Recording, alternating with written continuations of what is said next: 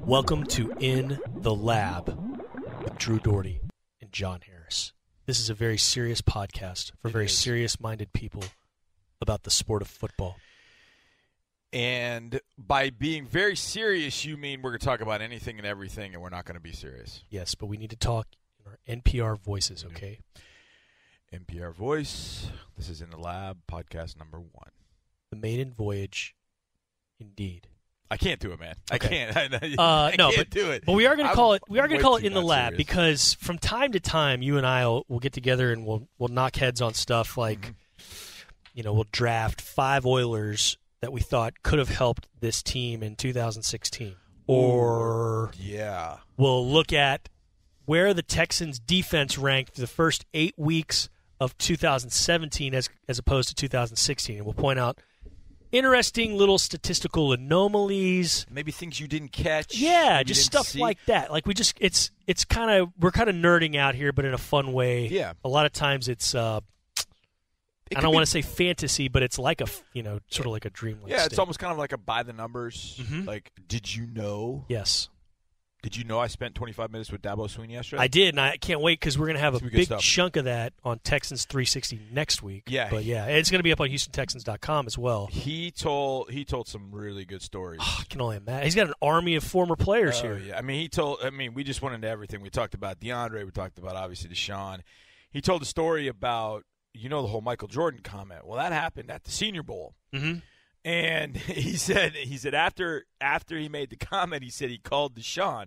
He said, "Hey man, here's the deal." He said Deshaun was like, "That's all right, coach." Yeah, that's the way I that's expect. all you. Yeah. Like, he was amazed. I talked to him on and off the air after the event. I talked to him. It was Paul Bear Bryant Awards. Congratulations, Scott Frost, new coach in Nebraska, but he won it for his work at UCF.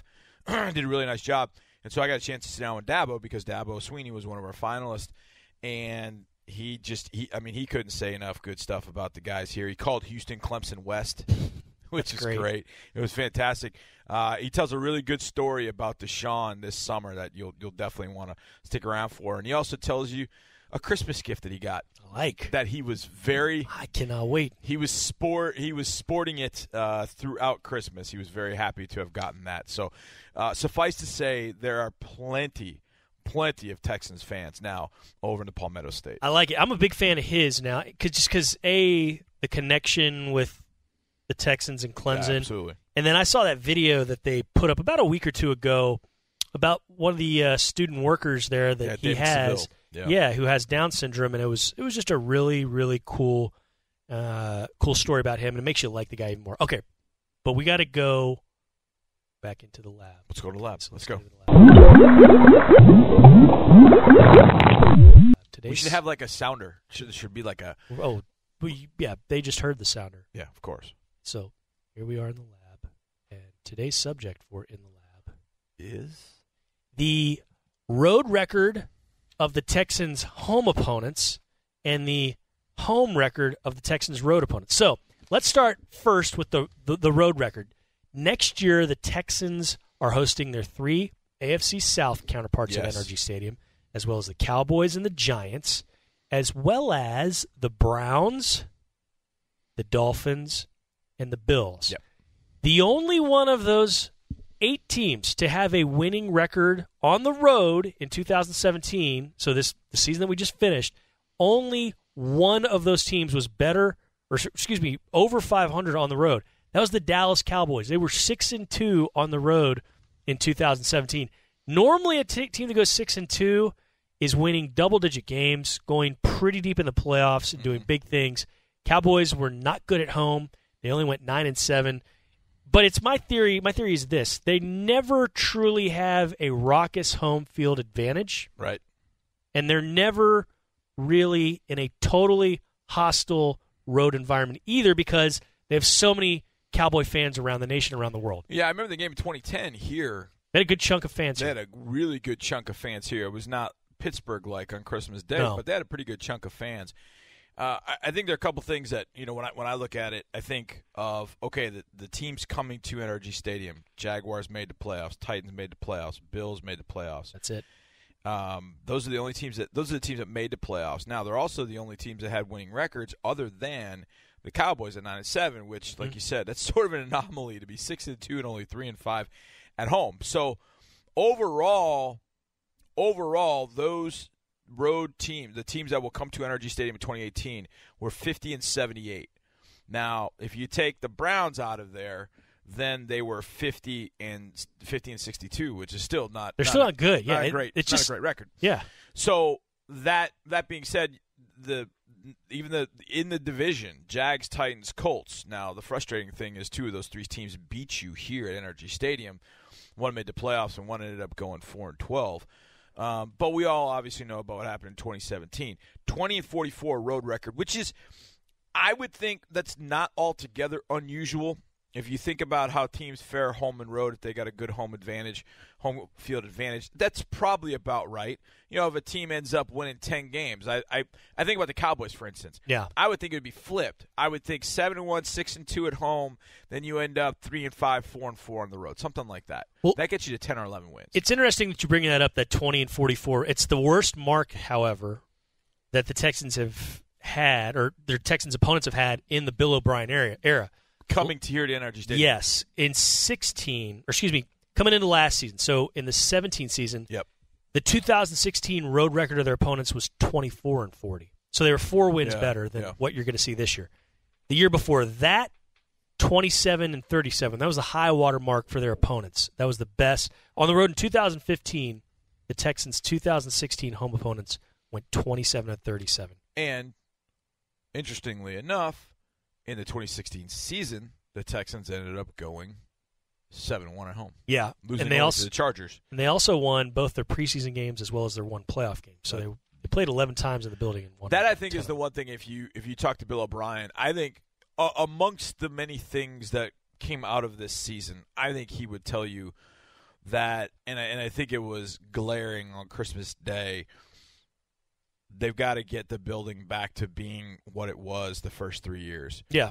That it was raucous, that it was Seattle calls them the 12s and the 12th man at A&M, so I'm not going to step on anybody's toes, but it's got to be a factor. Sure. And it always has been. You know, I see up on the video board when there's a false start, fan assist, false start. I mean, it's got to get back to that. Now, there are a lot of reasons for some people why it wasn't that way. It was a tough year, man. It was just a tough. It's understandable, but you want it better. Like you said, the road record of teams coming in here for 2016 is 27-37 coming out of 15, and they come in here and Texans go 7-1 against them. They've got to get to that. They got to get to a point where when teams come in NRG Stadium, that 2017 was an anomaly. You come in here to NRG Stadium, and you better get ready because this place is going to be loud. It's going to be raucous, and then all of a sudden they unleash the offense on you, and you're like, oh boy! And it's a tidal wave, and it's kind of like what happened in Tennessee. It's got to be like that. It's kind of like what happened to Cleveland before you blink. It's 33-3. It's got to so be much fun. that. It's got to be that kind of feeling when those teams are coming into this building again. So it's interesting about the Cowboys. Being that just kind of blows my mind. It's 6-2 and yet 3-5 at home. So Jerry spent all that money to go 3-5 at home. I don't think he's happy about that. And there's going to be Cowboy fans in the building. They're in every single building around the league. So at that point, I always think about this. If you look at that road schedule, if you think about the teams that are coming here, okay, Jags, Titans, Colts, Bills, Dolphins, Browns, Cowboys, Giants. Jags were 4-4. They're the only team that was at least 500 other than the Cowboys. Which of these home games do you think have the opportunity of being a primetime game? I think certainly the Cowboys because the Cowboys. You can always – I mean, they play more than any other team in primetime. I think that is an absolute with Dak and Deshaun. That's the way you have to think about this. This isn't always, well, this team was 12 wins, this team was 13 wins. Entertainment value, what are you looking at? Exactly. And I think because in that same vein, the Jaguars – you got to look at them now because this is a ferocious defense that's now in the second round of the playoffs. Taking on Deshaun Watson in this offense, contrasting styles, if you will. I think that's absolutely that can happen.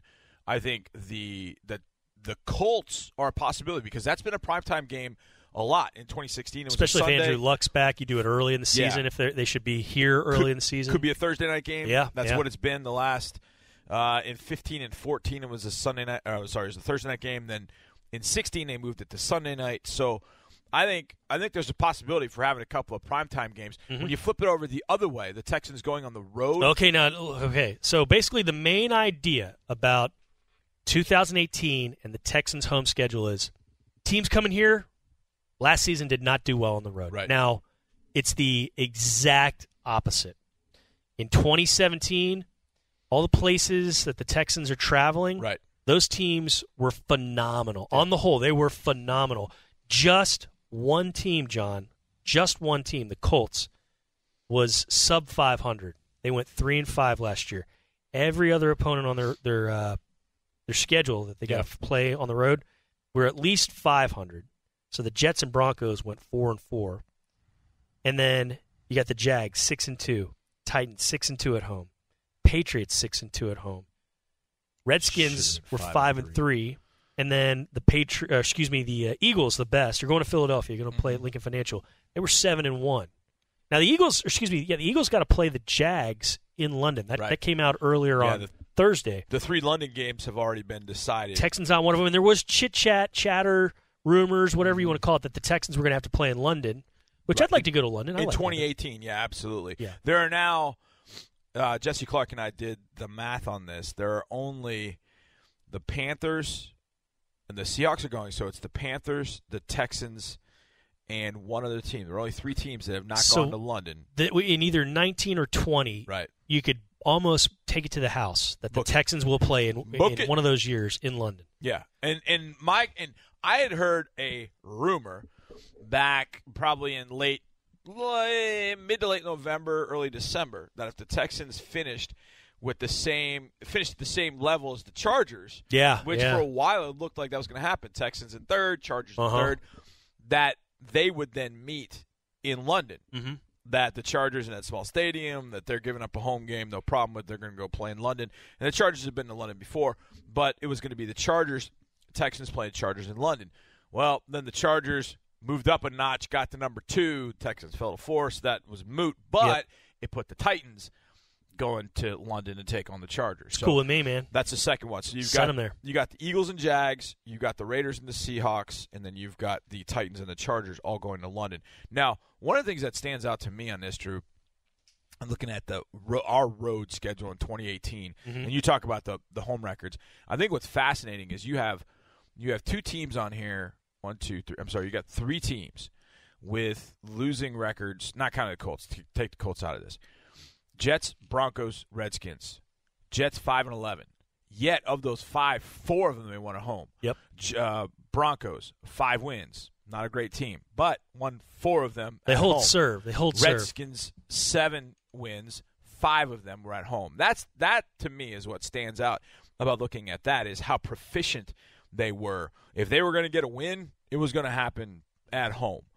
From that standpoint, but kind of traditionally, it's on the strength of your defense. Right. You know, the home crowd fuels into a little bit of that. So, yeah, that's one of those things that you kind of saw come to fruition. And obviously, lots going to change from 2017 to 2018 for all these teams involved. But here to me is the difference, amongst many other things.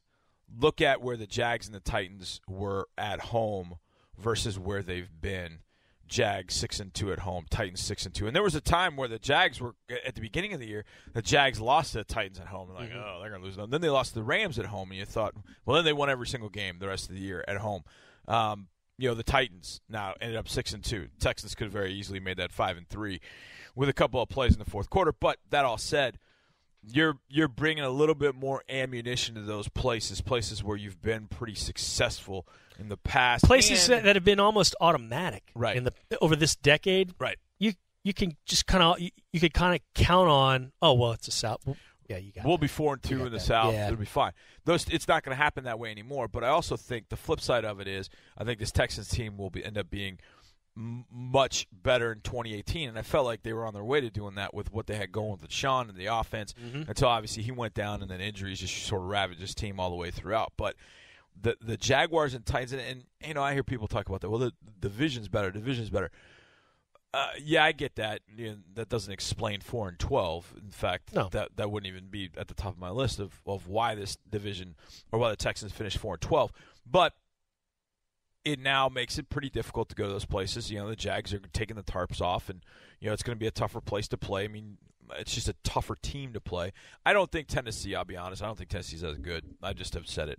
I think Tennessee, for some reason, Tennessee is a bad matchup for them against the Texans, and I don't know why.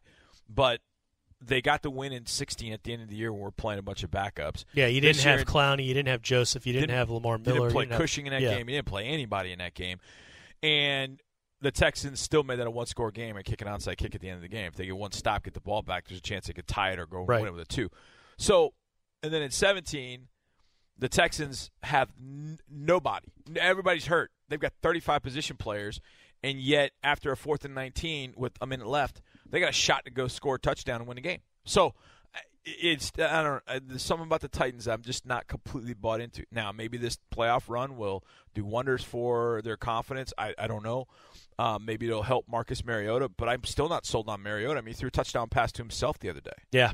So it's been weird the last 2 times that the Titans have gone into Arrowhead, because it was this playoff game and then it was late in the regular season in 16. They stole a win there. It was a lot like this one. Yeah.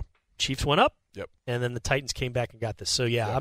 I'm with you. I'm not. I don't fear anybody on the schedule because of who's under center. No, here's another thing in this 2018 schedule. I thought about this, and I thought, man, if we get matchups, because I already doing the math. Hold on. Can you turn your Bunsen burner down just a little bit? Yeah, flame's a little high. Okay, there. Thanks. All right, got it down. We're in the lab. These are all East Coast games. Yep. You go west. You go just west once, to Denver, and I was thinking, that's it. I was thinking that we got matched up with the Chargers and going all the way like far East Coast, like beyond East Coast. But these will all be East Coast games, except for, and it depends on when the Colts are, because the Colts in Indianapolis they don't change the clock. They always, I can't remember what it is. They just stay one or the other. But I think they always stay on the East Coast. I think it's always on Eastern time, but I'm not 1,000% sure how that that's works. what it is. But either way, they don't flip their clocks back. They just go central part of the year and Eastern the other part of the year for what, I don't know, whatever. It's Indianapolis. They do whatever they want.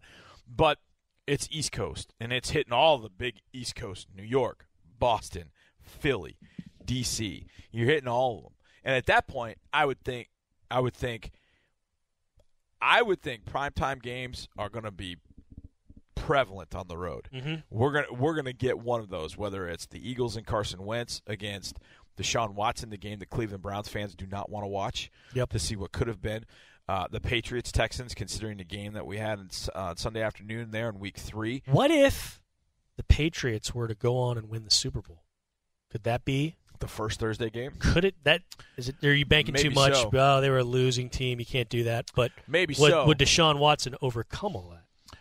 I don't know. Maybe that's perhaps I could see that. I'm not sure who the Patriots match up with on the rest of their schedule, but I could see it absolutely. And if I'm not, I don't want to go up to face them at all up there. But I guess if you're going to catch them Week 1, not bad. Everybody's healthy. Just go at it and see what you got at that point. And look, the Chiefs got that victory right off the bat, and that sent them off to 6-0, and then all of a sudden they had some various things offensively that kind of took over. I hope that wouldn't happen for the Texans, but I wouldn't mind. That's why I didn't mind Week 3. You get it out. I don't want to say you get it out of the way, but the flip side of it is you up there and win. All of a sudden, what can that mean for your season? Yeah. Carolina went up a couple weeks later and won, and then got that team back to the playoffs after being, I think, 7-9 the year before.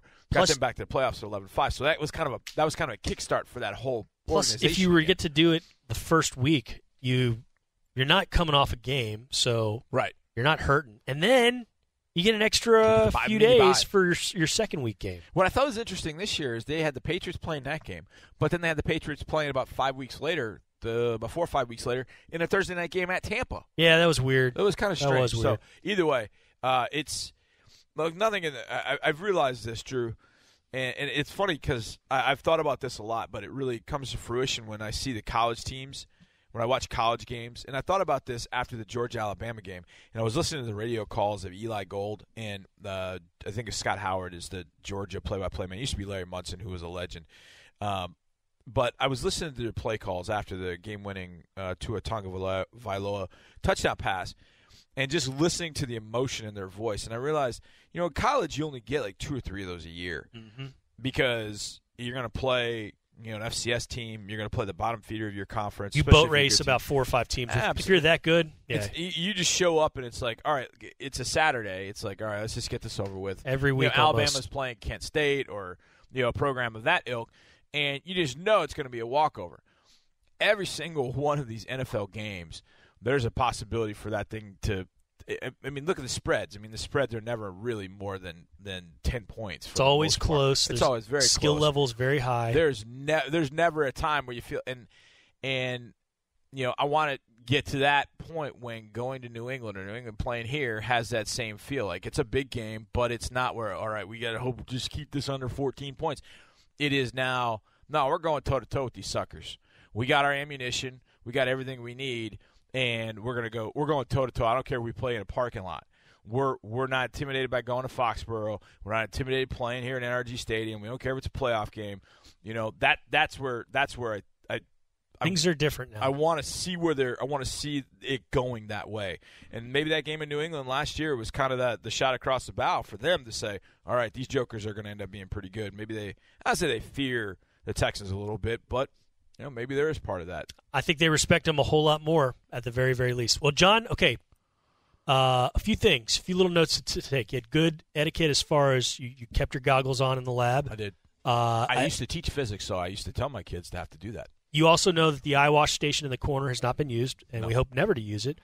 Again, the Bunsen burner, maybe turn it down a little bit next time, just not as high. What about the in-room shower? Again, it's there. It's working. It's capable. We just don't want to have to use it. But thank you very much for coming in the lab. Let's do this again next week. I think so. About a different topic that we will come and make sure to let you all know about at that certain time.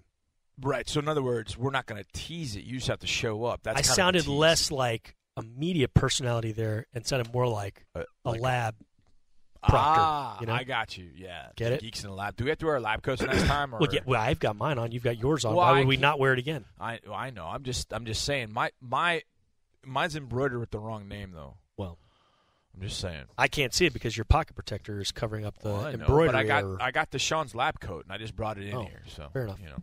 Well, John, it was a lot of fun, and I can't wait to go back in the lab with you again very, very soon. Thank you for listening, all of you gentle listeners out there in listening land. Goodbye.